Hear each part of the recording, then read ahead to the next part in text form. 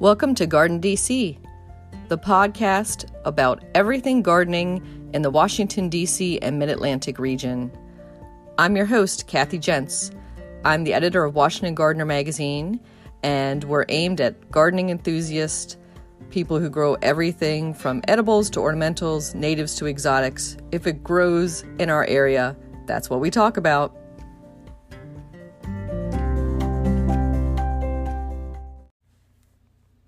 Welcome to episode 150 of the Garden DC podcast. In this episode, we talk with Amanda McLean and Claudio Vasquez, owners of Isel Plants, about sourcing native plants. Isel Native Plants developed a unique model in horticulture by consolidating the inventories of several native plant nurseries in a user-friendly website. The plant profile is on Baptisia, and we share what's going on in the garden, as well as some upcoming local gardening events in the What's New segment.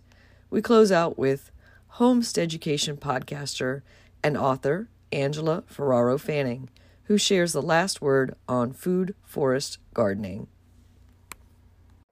This episode, we're joined by Amanda McLean and Claudio Vasquez, co-owners of Isel Plants. And we're going to discuss how to find plants that are truly native to our region and some of those questions about native plant sourcing. Welcome, Amanda and Claudio. Thank you. Thanks for having us. Thanks for having us, Kathy. Great to have you both. So a few years ago, I had you talk to the Silver Spring Garden Club about sourcing native plants, and that was such a popular discussion. And I don't think they wanted to let you leave the room that night. That I thought this would be a great topic for the podcast. And so we'll dive into everything about sourcing of native plants and the ethics behind it, what's a genotype, that sort of thing. But before we dive into all of that, let's start off with Amanda, and let's talk about your background, how you got into plants, and then we'll talk about Claudio, and then how Isel Plants started itself. And so we'll start with you, Amanda, and say, were you born with a green thumb and chlorophyll in your veins? Oh, my mother had a lot of interest in, she had like a kitchen garden, and we had houseplants all over the place, but career-wise, there was not a plant in sight. She has a science background. So my interest in native plants was really my own. And a lot of that came from individually. Claudio and I both bought houses around the same time, and we became really interested in native plants and found that it was hard to find the kinds of information that we were interested in.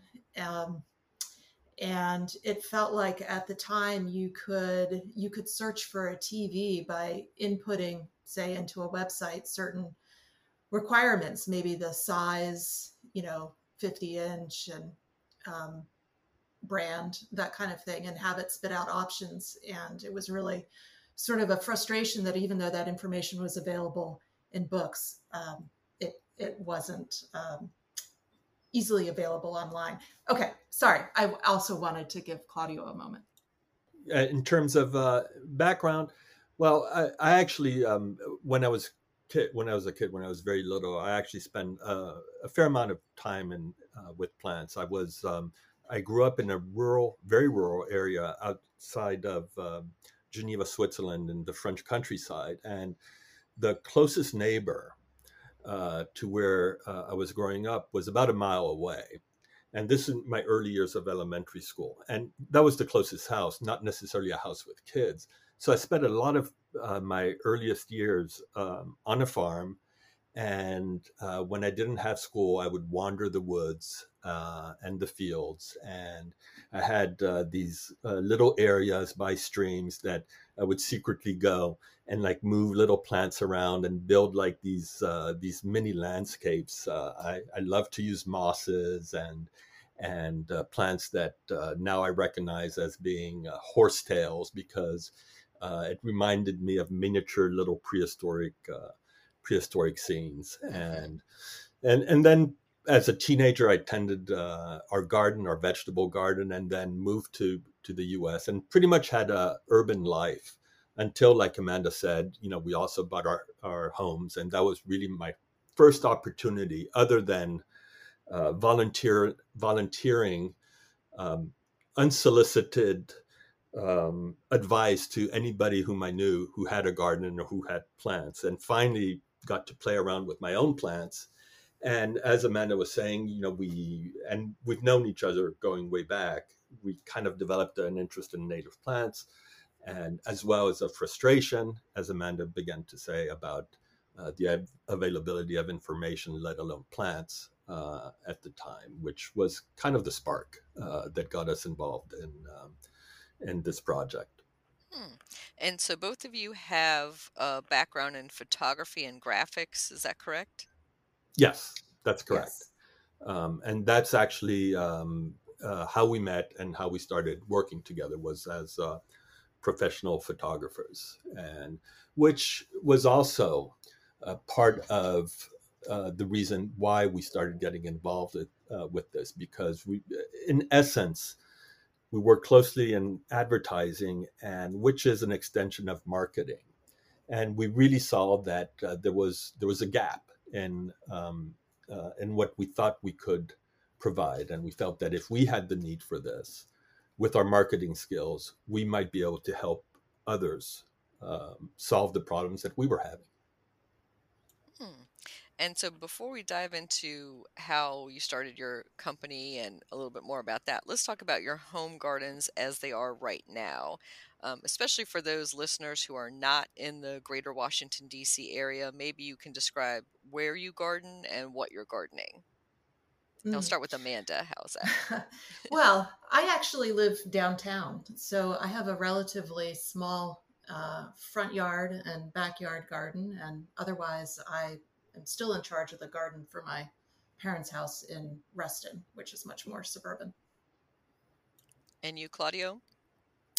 I live also. I live within the DC city limits, but I'm in a much more residential neighborhood, and even though I am in the city, it's pretty much a suburban type neighborhood. And for being in Washington D.C., I have a pretty large yard. It's about a quarter acre, and it's a mishmash of plants. I heard somebody term coined the term horticulturist, as in a hoarder, and that's a little bit of what I am. And because of our access to native plants, with the growers that we work, sometimes we've been asked to trial plants. I've had some of the growers who have asked me to actually keep some of their plants growing, because I could isolate them in terms of or avoid cross pollination with other crops that they had, so that I could collect the seeds and send them back. So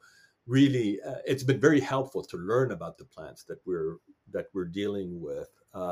But but I kind of feel embarrassed whenever I have somebody who actually knows how to work with plants or knows how to design with plants. I'm always embarrassed when I bring them over to visit and show them my garden, because I think it's a mess. But I've learned a lot about plants by doing that.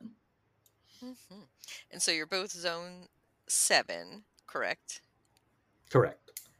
Yeah, although it's funny, we're about 10 days apart. We're 7 miles apart and 10 days apart as far as, early spring bloomers. So it's always sort of fun to compare. I find that too, that Washington, D.C. is kind of a heat island, and sometimes there will be blooms there that aren't, say, in Montgomery County yet or out in Loudoun County. Yeah. Hmm. So let's turn now, Amanda, to how Izell got started and why and what need it fills. Well, I sort of touched on that a little bit before, that we saw gardening kind of as sometimes as problem solving. You know that you have deep shade, and you know that you want a ground cover, and maybe you know what color you wish it would bloom.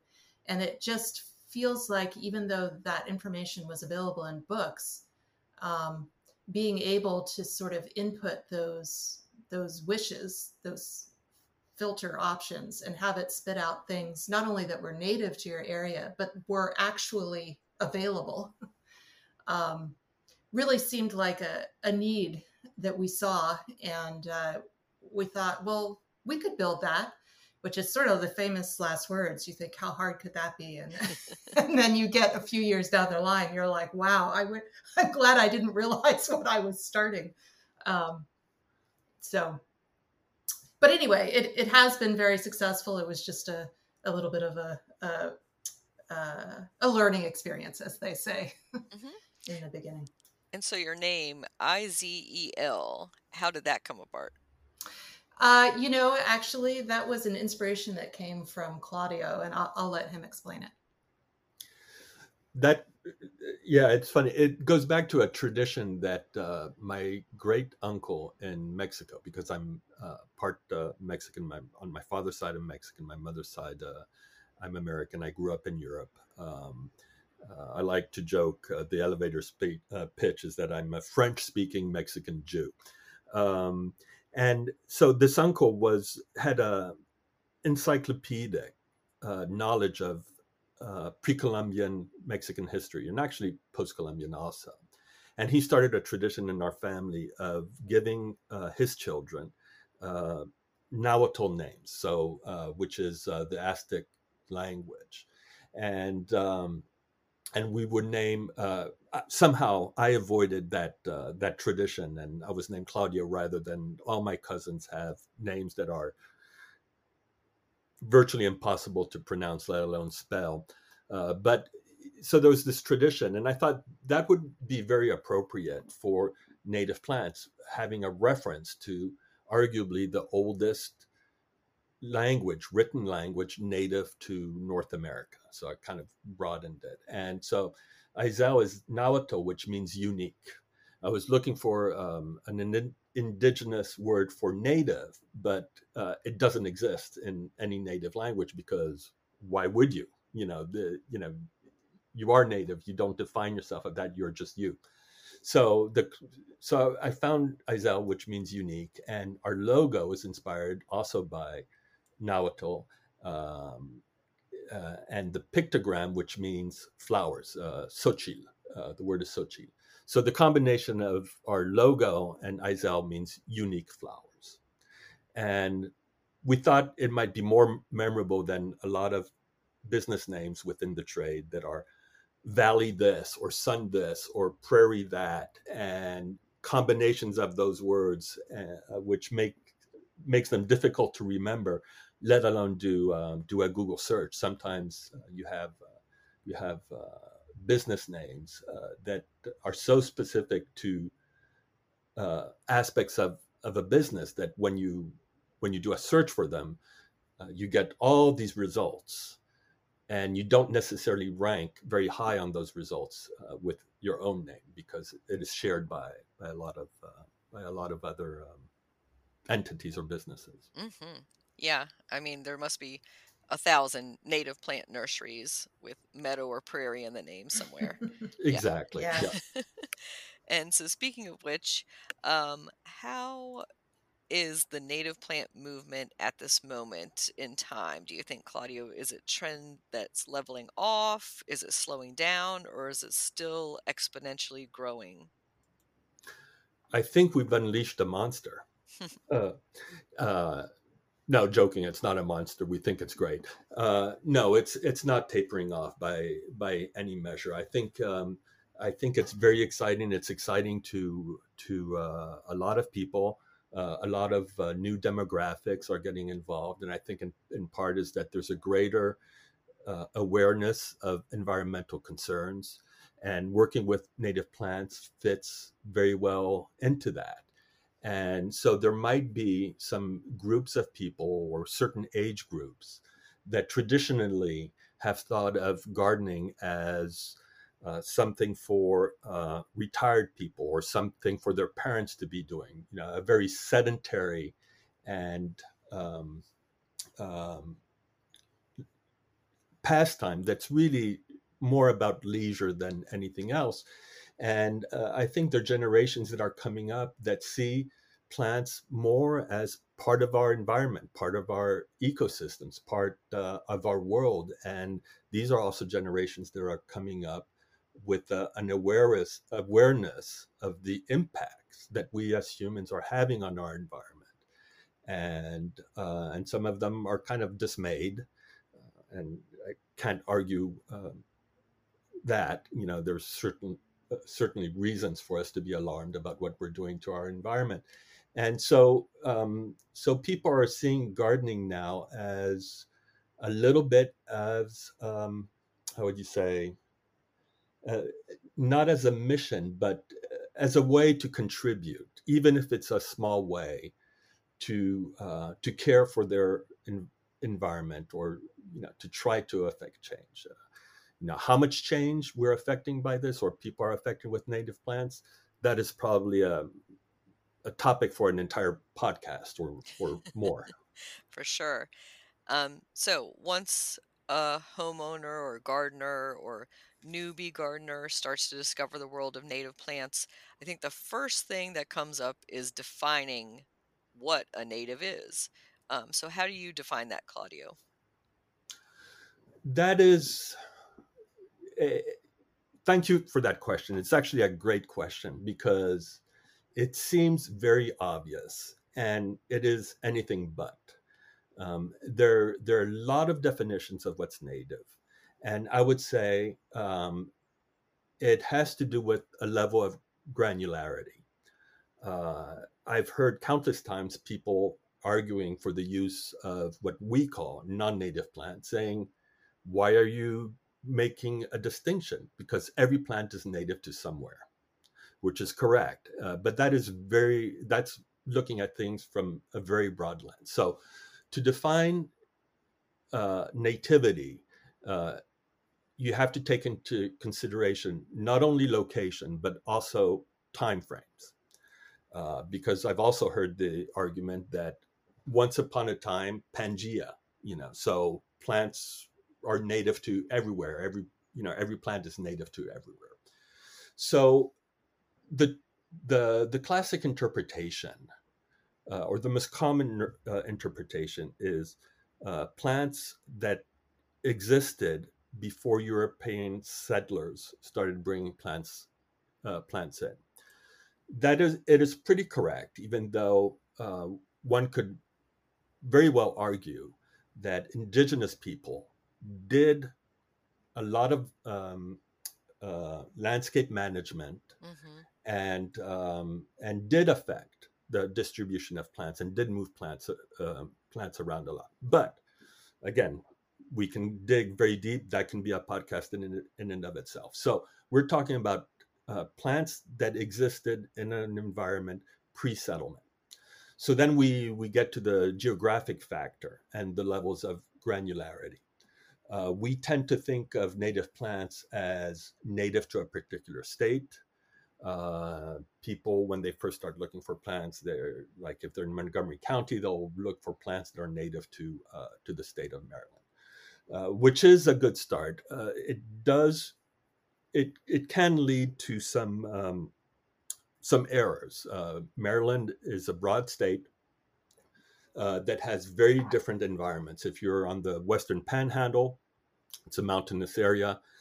If you're on the Eastern Shore, it is a completely different environment and has different plants. So really, ecosystems is something to pay attention to more than geopolitical boundaries. And you have ecosystems that extend great distances. So you have, and I don't have the numbers in front of me, but I think uh, maybe ecoregion 66 or 65, one of those in the 60s, that'll go from southern New York through Pennsylvania all the way down to North Carolina, along, or the Piedmont, for example. That is a very long ecoregion that flanks the eastern Appalachians. And so you might have plants that are native to that ecoregion. Where am I going with this? Um, that you might be able to find in other states. Let's put it this way. Hmm. And you might, if you are in the Piedmont, if you find a plant native to Maryland, but it's native to the eastern shore of Maryland, so in sandy, very well drained, hotter hotter environments, it might not be appropriate everywhere in Maryland. And then you can get even more granular than that. Um, how much attention you should pay to what is actually native and how granular to get, that is something that we can certainly discuss. It really depends what you're trying to do with your plants. Hmm. So I would say most gardening consumers, they might go to a garden center and see the label native plant, and as long as it's North American native, I think they're satisfied. And then there are those who are really, really interested in it has to be a local ecotype, it has to be a native straight species, which brings us to the question about cultivars, or as they're known, nativar, a native cultivar, and whether you carry those or what your thoughts are on those, Claudio. So yes, so cultivars. Okay, let's start with cultivars and defining cultivars. There's probably as many misconceptions around cultivars as there are around what constitutes a native plant. And so one example I like to use is uh, a very popular. So all of a sudden, I'm not talking about cultivars. Sorry, I'm going back to the first question about native plants. Amsonia hubristii, which is the eastern. No, it's not the eastern blue star. It is the threadleaf blue star, which has only been found. The native populations of that species are limited to between a handful and a dozen counties, overlapping in Arkansas, I believe, and Oklahoma. Yet, it is an absolutely gorgeous native plant that even if you don't know it's native, you've seen it because it is all over the place. It is one of the plants that's used heavily uh, around the colonnade at the U.S. National Arboretum, which turns fiery golden colors in the fall. Hmm. I know yesterday I was walking in the neighborhood with my wife, Charlotte, and it is one of just about the only native plants that we tend to see in our neighborhood. So that is a native plant. And Claudio, I was going to interrupt you there just to say that is the exact plant and description of our Garden DC podcast logo that you just described. Yeah. That is which correct. which is Absolutely. the Yeah. columns at the U.S. National Arboretum when the Amsonia is in a blaze of orangey yellow, and then the purple asters are in bloom, threaded throughout there. So if you take a look at our podcast art, you'll see that combination from the U.S. National Arboretum. Exactly. So depending on what definition you're using, um, that plant can be considered native or not. I think one of the important things, one of the concerns about being native is like versus non-native is the negative impact that exotic plants can have on the environment, and we could consider Amsonia hubristii to be exotic to the area where we are around Montgomery County in the Mid-Atlantic, or actually anywhere outside of the small area in Oklahoma. But it's pretty much understood that the higher, the further away, and the more different the ecosystem is that you bring a plant in from, the higher the risk of something going wrong. So that's also something to keep in mind, and that is one of the reasons that a lot of the invasive species that we have here in North America have come from similar areas or areas of similar climate in Asia. And so the adaptations to the environment are different. The competition within the environment are different, and all of a sudden, we bring in plants, and they just kind of get out of control because our ecosystems have no way to control them, or these plants have no competition. So Amsonia hubristii, pretty much a safe plant to have. You're not going to create any environmental damage with moving that one around. Now, in terms of cultivars, there's a fair amount of misunderstanding about them. In the broadest definition, a cultivar is any plant that has been put into cultivation.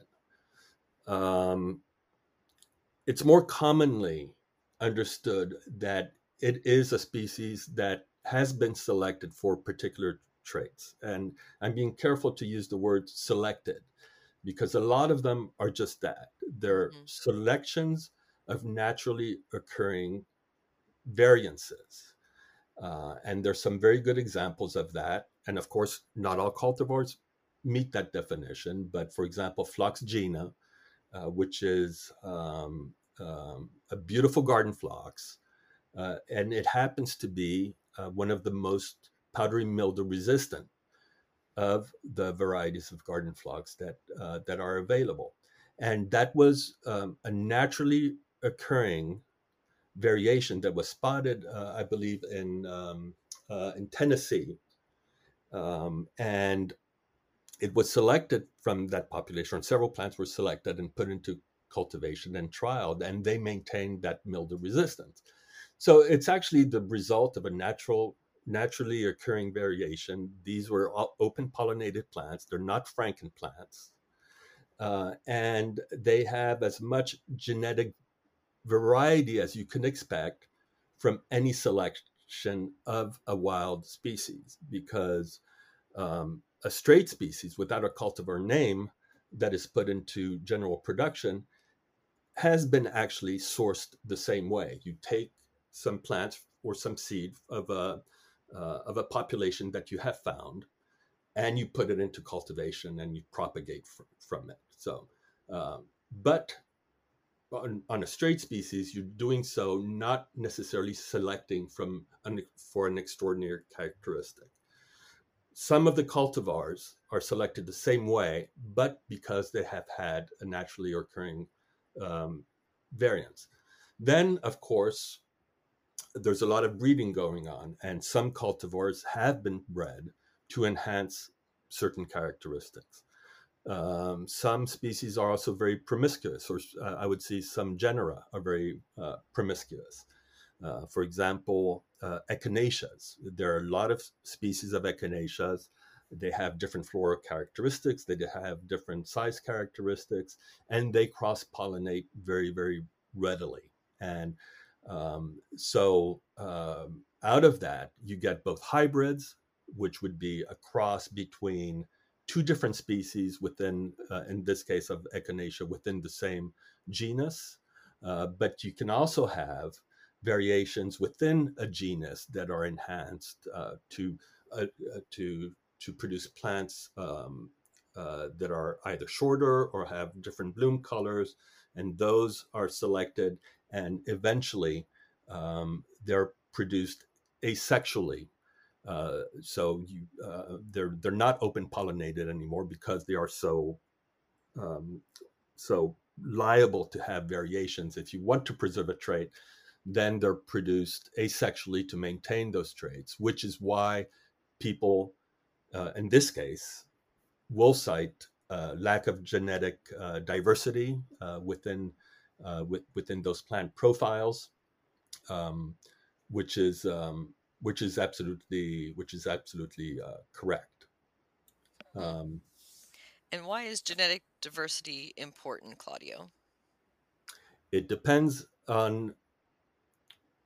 on who you ask and what your goals are.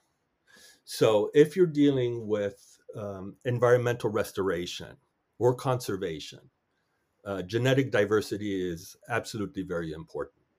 You want to have species that, if let loose in the wild, have enough genetic diversity to be able to survive amid naturally occurring environmental fluctuations. So the more diverse your genetic material is, if you go through a few years of drought, it increases your chances that some of the plants from that population will have adaptations or will have variations that will allow those to adapt and survive, whereas some of the other plants within the same population will die out.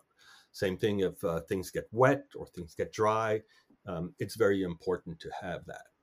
Um, if you're a home gardener, then genetic diversity becomes far less critical, if at all. I can think of 1,001 ways to kill a plant before genetic diversity can be considered as one of the culprits. And trust me, I've tried and I've successfully killed thousands of plants, and it has nothing to do with the source of the plants or their genetic background. I wanted to jump in for a minute to say that, Claudio did a great explanation around cultivars that are both selections versus those that have been bred. Hmm. And I wanted to point out that when we start to work with a grower, we extensively research all of their offerings. And we don't sell all the different cultivars necessarily that are available to us from a given grower. We really look into that, because we want to promote either the straight species or the selections. Hmm. And that does bring up, Amanda, when you are sourcing and looking for native plants, what are you looking for specifically? Oh, we do a fair amount of vetting of our partner nurseries. We're really looking for growers that are primarily focused on natives, and it's really important that they be very confident in their plant ID, because you know uh, we're the representative of the customer, and it's better for us to do all of that hard work so that the customer can feel really confident. Because and I'm not sure how much, I don't think we really got into it. We actually source from a lot of different growers, and we become like a one-stop shop. So it's incumbent on us to really have done that due diligence. So we're both talking about looking for specialists in native plants, confident in their plant ID. Um, if they sell exotics, we just leave that portion to somebody else to sell. Uh, and the plants have to be grown without neonics. That's really important to our mission. And lastly, the growers have to be comfortable with packaging and shipping plants. If they're somewhat new to it, we do, kind of collaborate to work on that process, because ultimately, at the end of the day, the goal is to get great looking plants in the hands of a person. So Mm. so that shipping piece is also really important. And for our listeners who might not be familiar with the term neonics or neonicotinoid, let's define that a little bit for them. I'll actually let Claudio do that. Well, they're basically a class of systemic pesticides, and I'm not an expert on that either, and it is a complex subject. So, but basically, it is the type of pesticide that everybody has been concerned about, because it's a pesticide that is absorbed by the plant itself, which is the definition of systemic, and it's been found that those pesticides persist throughout all tissues of the plant, from the root, including the flowers and including the pollen. So if a plant has been treated with neonics and you buy a plant because you're trying to attract pollinators, you're also going to be killing them, because the pollen will have some of Hmm. those pesticides Yeah. in the material. Yeah. And I was going to say that's one of the sources that people have pointed to for the honeybee decline in populations, especially in Europe, and it's been banned in some places. So you'll see sometimes no neonics or some type of phrase like that Mm-hmm. displayed at a garden center, or maybe if you're at a native plant sale, somebody might say that at their booth or something like that. It should be pointed out that the few times you see signs like uh, I can't remember. I've seen it in a box store. Like, Hmm. I can't remember exactly how they phrase it. unlikely to be eaten, or won't be eaten by bugs, or anything like that, you need Hmm. to be really wary. Yeah. Because what is it that makes them less likely to be grazed? Well, it's something like a neonic. Hmm. And actually, I want to bring up that that's a very interesting point, because when we're talking about the journey of native plants and the evolution and the interest of native plants in gardening, some of the earliest arguments about or for the use of native plants were actually pretty much off the mark, and some of them still persist. One of them was that native plants are more pest resistant, and that is actually really not true. If anything, uh, our native plants are, a lot of them are host plants for a lot of Hmm. herbivorous insects, and we want that. We want our plants to be eaten by insects, because that means they are of ecological value and they are helping. So some of the earliest mantras around native plants, that they're pest resistant, very, very wrong. But Hmm. that also ties into the whole neonics and the retail market. The reason that growers have been using neonics traditionally is because uh, traditionally uh, consumers go into a garden center and they want to see beautiful plants. They don't want to see a plant with leaves half eaten or flowers half eaten, and that's why traditionally we've relied very heavily on pesticides to get plants to market and have them retail ready. Hmm. Yeah, it's something that, just like with our fruit at a grocery store, unblemished fruit sells. Blemished fruit is not going to sell very well.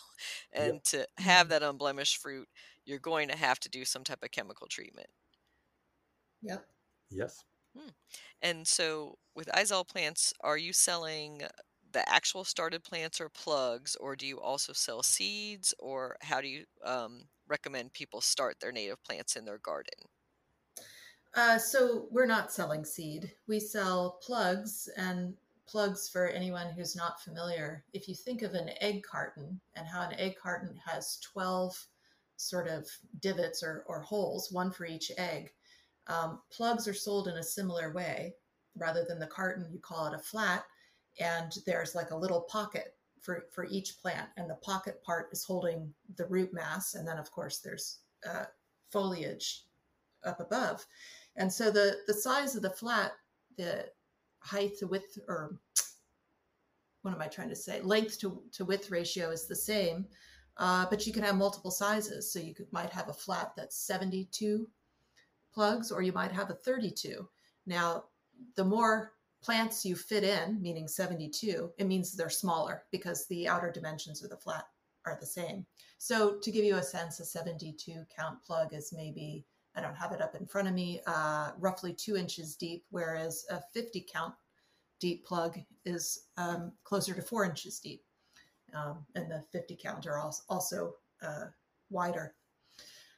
So we sell a lot of plugs, full flat, and we also do sell quartz, and those are single plants. So we find that, especially with a lot of sort of garden design books um, centered around naturalistic design that have been coming out in the last several years, often one of the buzzwords is matrix planting. And the idea is to plant heavily, also as a way of having weed suppression. And it can become very expensive if you're doing that all with gallons. And so plugs, which is a directly wholesale product, has been something that we find that a lot of customers are really excited to get able to get their hands onto, because you're buying, as you put it, Kathy, kind of starter plants. Um, so it's kind of like going to Costco. You're getting you're getting volume Hmm. right from the beginning, and uh, you know that root ball is heavy on roots and low on excess soil, unlike buying something in a gallon or larger. And I must say, the small size, not surprisingly, becomes a lot more economical to ship, which is an important part as well. You're not paying for all that excess soil and everything else. And I find when you get those plugs, you kind of have to tease the roots apart a bit before planting them. So a little hint there, just don't stick it in exactly the way it came out of form in the plug itself, kind of like a little torpedo shape, I would describe it. And then it does make it at that size much easier to work amongst tree roots in shade garden situations or maybe in a mature garden to add plants in. Yeah, very good points, Kathy. And I would add to that conventional wisdom that normally applies to looking at the roots of a plant when you buy doesn't necessarily apply to plugs. When you have a nice plug, a mature plug, and you pull it out of the cell, it's going to look root bound, and that's really the target for the growers. Sometimes we get calls from people saying, "Hey, I got your plants, and they're totally root bound." It's like, yeah, that's what we aim for, and so it's a little bit counterintuitive. But as Amanda was saying, there's very little growing medium for those roots to thrive in. So they establish very quickly because, in part, they have no choice. You put them in the ground, they're not going to have that comfort zone of being surrounded by a gallon of prime potting medium.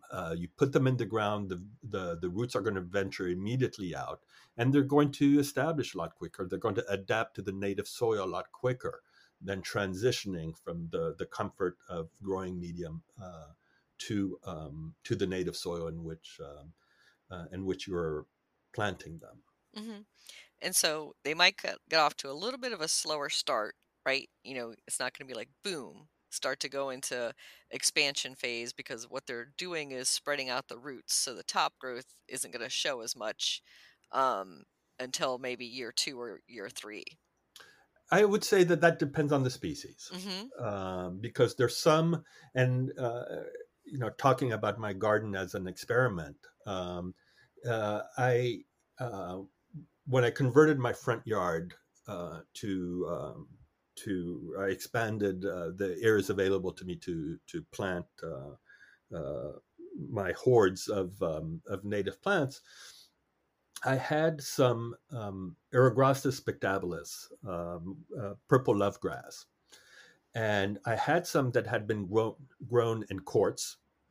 And I also had some that one of our growers was experimenting with 98 count plugs.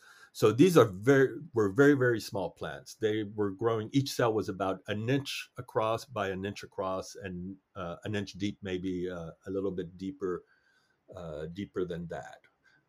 That is it's a size format, I might say, that we do not sell. That gets really small, and that is really a size that's kept that's sold within the trade. So somebody might buy these cells and then pot them up into either quartz or sometimes actually larger plug size. They use them to grow out 32s or 50s. But I had access to these, and I was planting my front yard. And side by side, I put the quartz of purple lovegrass as well as these tiny 98 count plugs. Within 1 month, I could no longer tell the difference. Which ones were those tiny 1 inch size plants and which ones were the quartz. So it really depends on the species. There's some species that are slow to establish. They put during the first years, a lot of the energy goes into root development. And there are others where after the first year of planting a plug, they will catch up within that first year to any of the larger sizes that you could possibly buy, whether it be a quart or a gallon. So it's really specific to or species specific. Interesting to know. And so moving on to some of our sourcing questions, I've been hearing in some of our media that there is a seed shortage for native species. And Claudio, is that true? And if that's the case, is it impacting you and your suppliers? Not really. So the seed shortages that you might hear about, it really has more to do with restoration. And we're talking about the restoration of large areas, and there are various reasons for doing that. Either taking land out of cultivation and trying to restore it to a more natural habitat, and also sometimes the result of a catastrophic environmental disaster. And I think the greatest examples of that are Southern California, which has been devastated by years of forest fires due to the extended droughts that have been going on for the past few decades.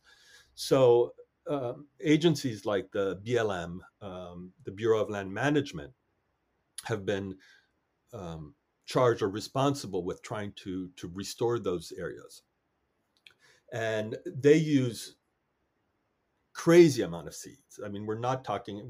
We're way beyond the home gardener where you're looking for a couple of ounces of seed, or even beyond a commercial grower who might be looking for pounds of seeds. I mean, these agencies are looking for tons of seeds, thousands of tons of seeds, sometimes even within a species, and and they are coming across shortages, and there was actually I think it was a 4-day conference in Northern Virginia this spring, the Seed Exchange, or where the main topic was whether or how to get farmers to switch crops and to try to get farmers to actually grow seed crops for environmental restoration to be able to supply the demand. So, in the areas that the area of the trade that we work in,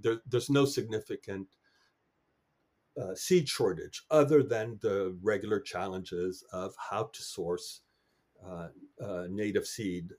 If especially if you're a small nursery, local nursery, it's very challenging. If you want to grow 100 different species from seed, you have to find a way to collect the seed from 100 different species. You have to be a botanist. You have to go out, but you have to have botanist like identification skills. You need to know where the native populations are. You need to identify them correctly. You need to collect the seeds. That said, every once in a while, there are some shortages within commercial production. And a great example of that, if for the listeners out there that might not be familiar with Mount Cuba Center and the type of research that Hmm. they do a lot of trials about certain genera, typically. Um, and they just released a long-awaited trial report that they did on sedges, more specifically within the genus Carex. And the top performer of those trials has been a sedge. The botanical name is Carex woodii. The common name, I believe, is just simply woods sedge.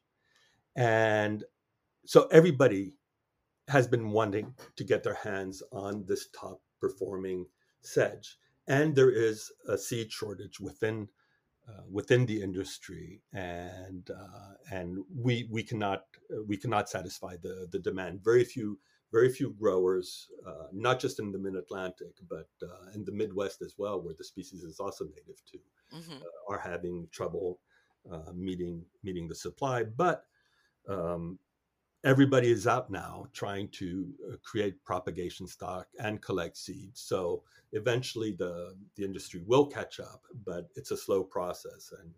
And in the case of Carex woodii, I believe that 2024, 2025 at the latest, the industry should be able to supply the demand for that particular species. Yeah, it's good to hear. We did have Sam from Mount Cuba on our podcast talking about that study, and we did note that the Woody Eye is not going to be as commercially available, but the demand is pent up and there because that study was so definitive that Woody Eye was such a great performer.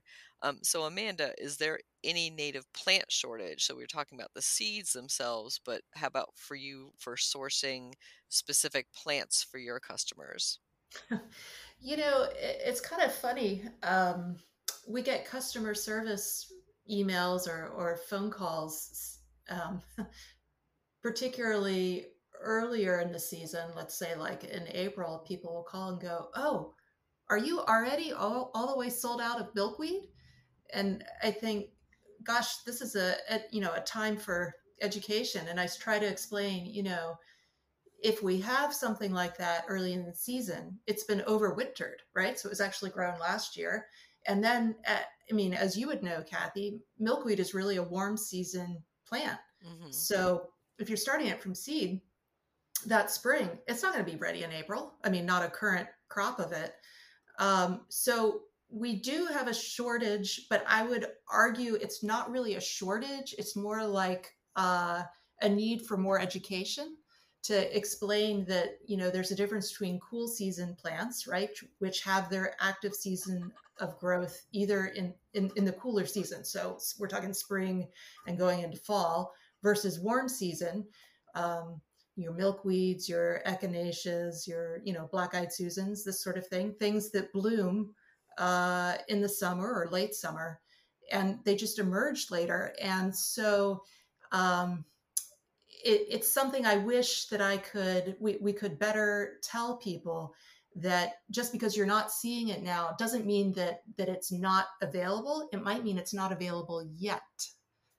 Yeah, and I'll say, on a broader, in a broader sense, on the topic of shortages, it's important to remember that that that growing plants is not a hobby for plant producers, and and even though some species will run short on a given season and will sell out, it's actually a good thing for our growers and producers to be in that situation. One thing that it's basically it's a fine balance. It's they're walking a fine line, satisfying demand, but at the same time, you don't want to have overproduction of plants that are then going to be destined to the compost pile Hmm. because that costs them money. So I think in many ways, I think a lot of plant producers and native plant growers are always going to have a shortage of them. Hmm. Yeah, so they obviously want to sell out is their goal. they want, Yes. Yeah. they want to have empty benches at the end of the season and Yeah. not have to overwinter all those crops, which Yeah. kind of brings up some of the ethical issues surrounding selling native plants, such as whether it's wild collected or how somebody has collected the seeds. And what have you two run into? And I guess I'll start with Amanda. Oh, gosh, there's a lot of different ways of approaching that. I mean, of course, we never ever would agree with wild digging, right? That's where you go out with your shovel and you're taking it from some kind of public or private land. Uh, Private meaning not your own. So, absolutely not. From a seed collection standpoint, a lot of growers end up with their own seed beds, and essentially they're growing the stock themselves and then self collecting from that. I think it's kind of interesting. There's a lot of different ways to collect seeds, but one that I've always found sort of amusing is putting little mesh bags over the seed heads so that you don't have to be there right on those like 2 days when they're finally ripe and about to pop. So Hmm. it allows it to pop and it's already in the bag waiting for you to come by and collect. Um, Beyond that, we do have growers that will collect seed in the wild, but they are getting sign off before doing that. They're not just tramping in, um, but they do talk to land managers first. Their permission. Permission is the word I'm looking for. Like Amanda was saying, there are just a lot of ways to go about it, and different nurseries and different growers go about it in different ways. And part of it also depends on on the amount of seed that they are that they need for to satisfy their own production. Mhm. We work with a nursery out in Illinois, and Pizzo, uh, uh, spelled like pizza but with an O instead of a A. And if you go on their website, they have incredible videos of some of their propagation beds, which it's kind of like a mix between a beautiful prairie and a farm. You know, you just there are just these rows and rows of native prairie species that are growing there, which from which they harvest the seeds. But that, you know, they require large quantities of seeds, and not all nurseries require such huge amounts. Um, and also another thing to keep in mind is that um, when all is said and done, the native plant market is still, or trade is still a very small one. And everybody knows each other. All the growers know each other. The nurseries know each other. And it is kind of an aspect of gardening. It's kind of like gardeners. They help each other out. And there's a lot of trading that goes on. Uh, you know, if somebody is out of seed or out of any kind of product, most growers and nurseries will do anything they can to help somebody else out.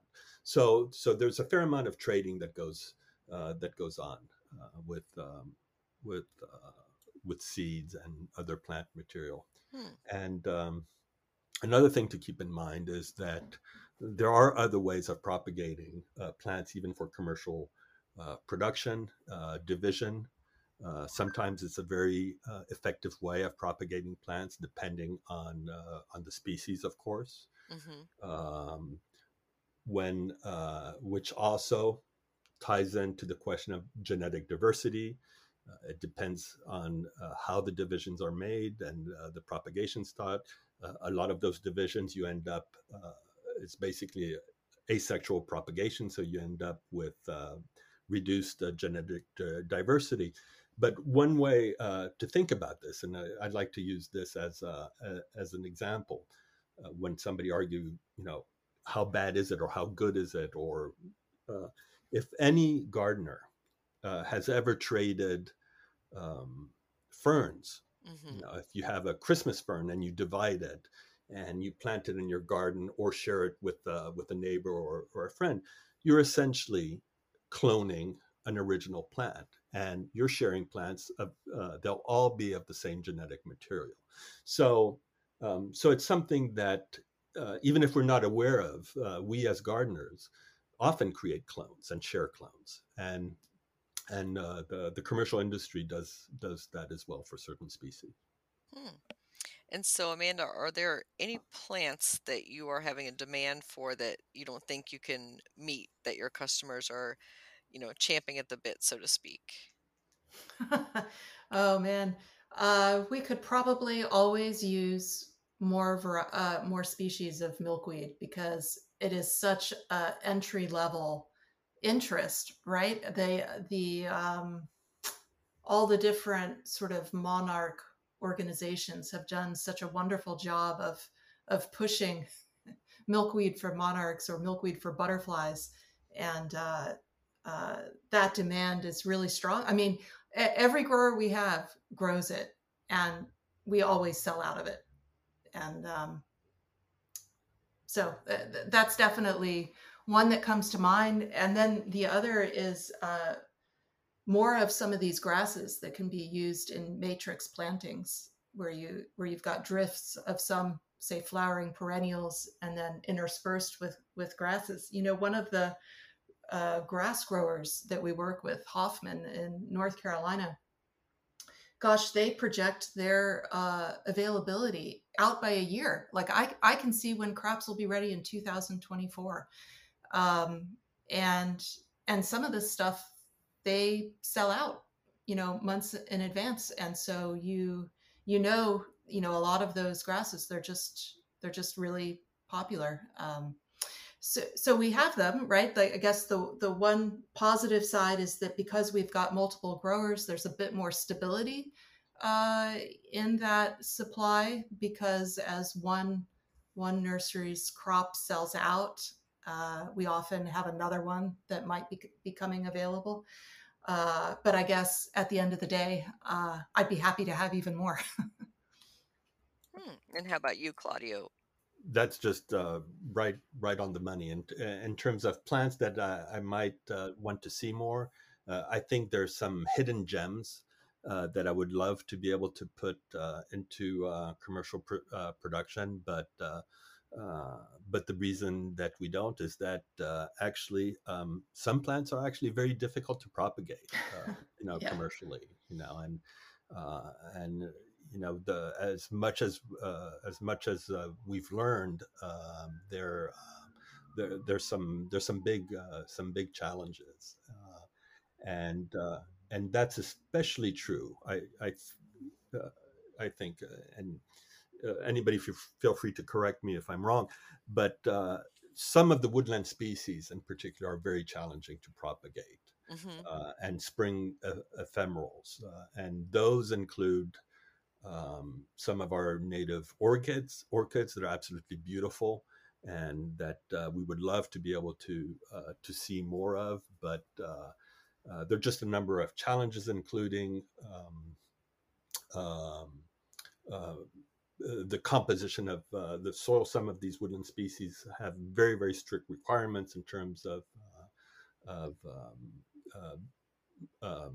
would you say, um, soil health or soil content, including mycorrhiza, and they have interactions, some of which are still unknown. So there's some tough nuts to crack Hmm. out there, and if I could make a plug to Barry Glick from Sunshine Farm and Garden, which I don't know if you've had on your podcast, but Hmm.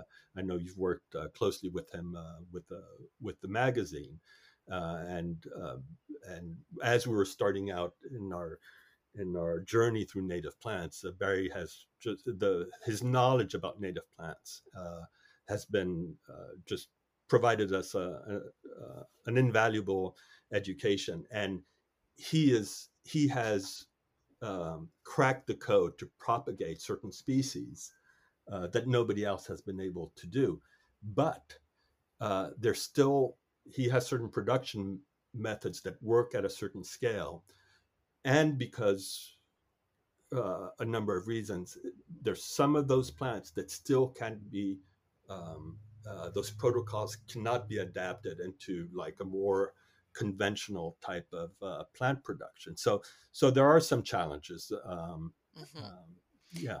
Yeah, and I would say one of those would be definitely trilliums, which we did a episode not too long ago about that Mm. and how long that can take to have a mature plant or even one that can flower come to market can be, minimum of 7 years. And that's why they cost what they cost. And that's why people are also tempted to go out to the woods and dig up illegally, trilliums or some of our native orchids and that sort of thing. Yep. Yeah. Hmm. And yeah, Barry is an invaluable source. And for those listeners not familiar with him, Barry Glick does the Going Native column for Washington Gardener magazine. And he Mm. has a wonderful website and resource for Sunshine Farm. You can Google him, and we'll put that information in our show notes as well for him. So, wrapping up, Amanda and Claudio, for listeners who want to contact you or learn more, how would they do so? Well, online at a browser near you, you can find us at izelplants.com. That's I, Z is in zebra, E is in elephant, L is in Larry, plants, plural, .com.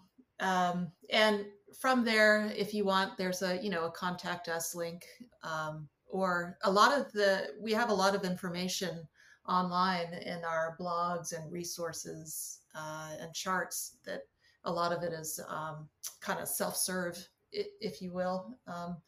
The plant cultivation descriptions, suggestions about garden design and maintenance and so on.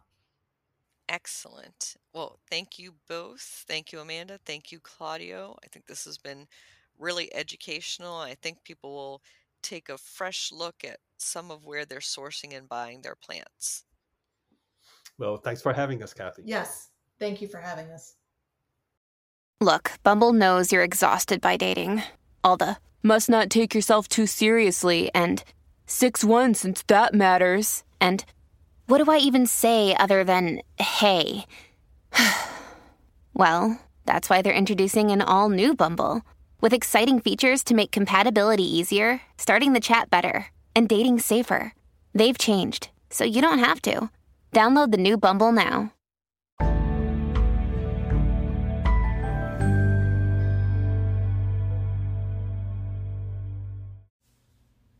Baptisia plant profile. False indigo, Baptisia species, is a low-maintenance, deer-resistant plant that looks wonderful in a mixed perennial garden. It is also known as wild indigo. The common name stems from the fact that the Native Americans and early settlers used the plant to create colorful dyes. The genus Baptisia is a U.S. native that occurs naturally east of the Rocky Mountains. They are hardy from USDA zones 4 through 8. Baptisia is known as a long-lived plant with deep roots, so be sure you place it where you want to keep it for several decades. Those deep roots also make it a very drought-tolerant and tough plant. It prefers to be in full sun and is not picky about soil type as long as it is well draining. It can take a few years for a young plant to fill out on top while it establishes those roots.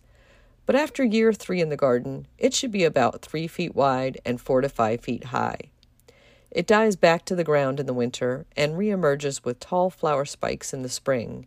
By summer, the flowers have turned to seed pods, which are quite attractive themselves and make a satisfying rattle-like noise in the breeze. Baptisia is a terrific addition to a pollinator garden.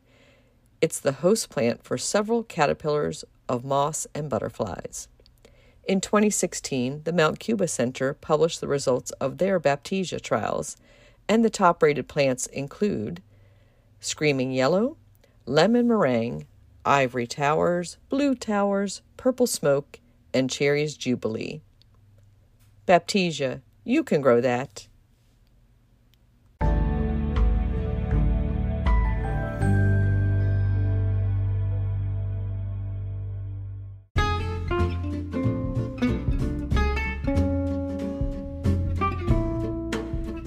What's new in the garden this week? Well, I cut a couple bouquets of my bearded iris, and they smell heavenly. Over at the community garden plot, we picked our first strawberry, and it was delicious. In the local gardening world, some upcoming events you might want to participate in include the Silver Spring Garden Club meeting on Monday, May 15th at 7:30 p.m. I will be speaking at that on great ground covers and signing and selling my book, and that takes place at Brookside Gardens, and you can find out more about that at silverspringgardenclub.com. And later on that same week, May 19th, the Friday at 12 noon Eastern Time, I will be hosting a YouTube live discussion with Graham Gardner, author of Tiny and Wild, and we will be discussing the No Mow May movement and how both of our books can offer more sustainable lawn alternatives. You can join us live at youtube.com, Washington Gardener Magazine, at that time. And if you cannot, the session will be recorded and posted to the YouTube channel later for you to view. But if you attend live, you are entered into a drawing to win a copy of both of our books. So we hope to see you there. An in-person plant sale you might want to attend if you're in the DC area is the Bel Air Garden Mart. That's on Friday, May 19th as well, and that is from 8:30 a.m. to 1:30 p.m., rain or shine. The location is the Bel Air Armory at 37 North Main Street. There's free admission. 4 local garden clubs will be selling plants, and there is a food truck offering great baked goods, also perennials, annuals, and native plants from those garden clubs. A hybrid event is taking place that same day, Friday, May 19th, and that is taking place in person at the Connie Morella Library and via Zoom. And this is from Montgomery County Libraries, a contemporary conversation with Karen Washington and Jabari S. Walker on urban farming, sustainability, and the environment. So you won't want to miss that, and you can participate in the live stream through Montgomery County Library website. So this week's episode marks two big milestones for Garden DC. One is our 150th episode, so we are so happy to have reached that. And we also reached 100,000 downloads or plays. So thank you to all who have supported the podcast, to all of our guests, to all of our interns who've helped work on it. You have made it a great success, and we want to thank you so much for that. Happy gardening.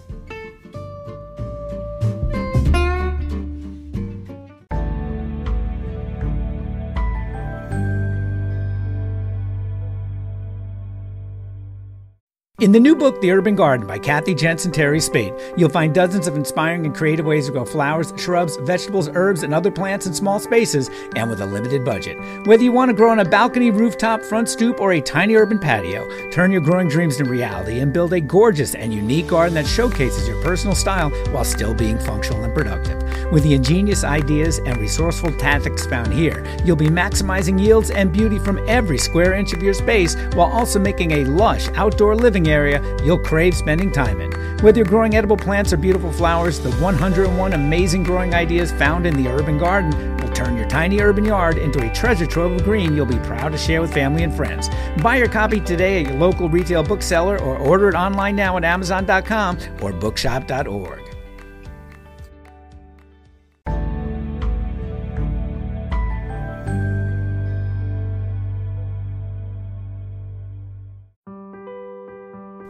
Get low-maintenance alternatives to lawns with the new book Ground Cover Revolution by Kathy Jentz. Reducing the lawn is among the biggest trends in homeownership, with an endless stream of homeowners looking for an eco-friendly alternative to a traditional, everyday grass lawn. In the last 3 years alone, over 23 million American adults converted part of the lawn to a natural landscape, and now are looking to do even more. The biggest challenge to adopting this new ideal of the perfect lawn is knowing how and when to replace your turf and which plants are the best ones for the job. Ground Cover Revolution is here with all the answers you need. Included are 40 in-depth profiles of plants that are perfect choices for replacing a grass lawn. There are options for sun, for shade, for dry and wet sites, and for various climates around the globe. There are choices that bloom, options that are evergreen, and selections that are deer-resistant. Author Kathy Jentz has also included an incredibly useful chart that gives you all the details on each of the 40 choices for quick reference and to make your ground cover selection process even easier. Whether you want to replace the entire lawn or just reduce the amount of land dedicated to turf, Ground Cover Revolution will help you usher in a new and improved idea of what a beautiful lawn should be. Available at bookstores now and also at Quarto.com, where you can get 30% off using discount code GARDENING30.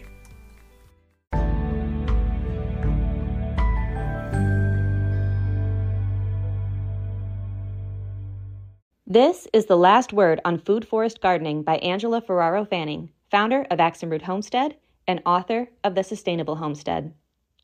Many of us are familiar with woodland landscapes and the dense brush and vegetation that grows in a small space. Upon looking closely, you will find there are multiple layers in which the plants thrive. There's the overstory, midstory, and understory. There are vines, shrubs, ground covers, mulches, and even mushrooms. This abundance is nature's design for maximizing space, introducing a myriad of root depths and deposits into the soil, and absorbing more carbon dioxide from the atmosphere. We can actually mimic this growth pattern in our own gardens to increase our yields, improve crop health, and sequester carbon. This form of gardening is called food forest gardening, and it has actually existed in cultures around the world for centuries. A food forest garden is a network of different plants which assist one another in supplying nutrients, fixing nitrogen, repelling insects, and even some forms of disease, and in attracting pollinators. Over time, the forest requires less hands-on management and boasts more food. While some items can be grown as annuals and bear a harvest immediately, other long-term crops like fruiting trees and shrubs may take years to offer a proper yield. But once perennials are planted, they come back year after year with bigger and more prolific harvests. When designing a food forest, it's ideal to start by considering overstory plants. Their mature height, canopy width, shade density, and root structure will determine appropriate companion plants. Such members of this family in a food forest garden could include oak, chestnut, maple, or walnut. These trees provide a yield with their edible nuts, such as acorns, or their tappable sap, such as from maples. Their canopies provide shade and, if planted near structures, cooling power and shelter for animals from the sun's rays. They absorb massive amounts of carbon dioxide, provide firewood, lumber, and shelter for wildlife. Legume family trees such as the moringa fix nitrogen into the soil, assisting other plants that grow nearby. They also offer an abundance of medicinal properties. Next is the mid-story layer, which is typically comprised of standard and semi-dwarf-sized fruit and nut trees. These trees perform many of the same tasks as the previous group, but they will present harvestable fruit. A well-cared-for apple tree with no disease or pest pressure, nor external damage, for example, can produce 8 to 10 bushels of apples per year. Smaller fruit varieties, such as a semi-dwarf or a dwarf, can bear up to 1,260 apples per season, variety depending, of course. Purchasing the largest tree you can afford to plant is wise, as it can take 10 years for a tree to produce a full harvest. The next layer is going to be the understory. These shrubs and plants grow in and around the main trunks of the fruiting and overstory trees. For sun-loving, lower-growing shrubs and plants, caneberries like blueberries or blackberries can be installed on the outer drip line of the mature tree canopy. Partially shade-tolerant plantings such as autumn or Russian olive, kale, currants, gooseberries, and elderberries, for example, can be situated closer to the trunk. Culinary and medicinal herbs and perennial flowers can be interplanted on the ground level to attract beneficial insects, repel pests, and even some forms of disease, pull nutrients upward from deep within the soil layers for other plants to feed from, fix nitrogen, and act as natural chop-and-drop mulching plants. Ground-covering plants, which fill spaces between taller flora on the food forest floor, function as weed suppressors. Lastly, vining crops such as beans, peas, gourds, akebia vine, and hardy kiwi, for example, can be planted at the base of the food forest trees, which will act as a natural trellising system. Vining fruit can be harvested at the same time as the orchard tree fruit if varieties are well researched and their timing is compatible. A successful food forest garden will be a product of combining plants that are best suited to your own growing zone, the amount of sunlight you receive, your water availability, your soil type, and your soil nutrients. But regardless of the members of your food forest, carbon absorption, improved soil, and abundance are sure to follow. If you do your research, plan accordingly, and take care of your forest canopies, they'll be sure to provide for you in return for years to come. This was The Last Word on Food Forest Gardening by Angela Ferraro Fanning, founder of Axe and Root Homestead and author of The Sustainable Homestead.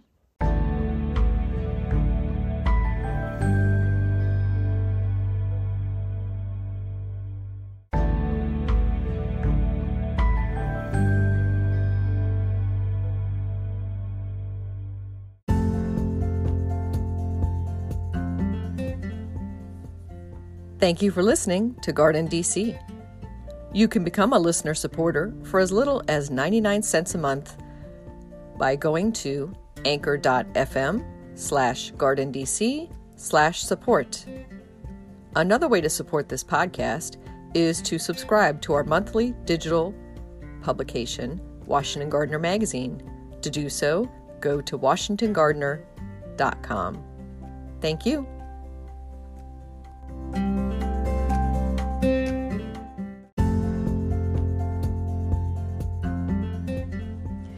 You can find Washington Gardener online at washingtongardener.com, on Twitter at WDC Gardener, on Instagram at WDC Gardener, and on Facebook.com at Washington Gardener Magazine.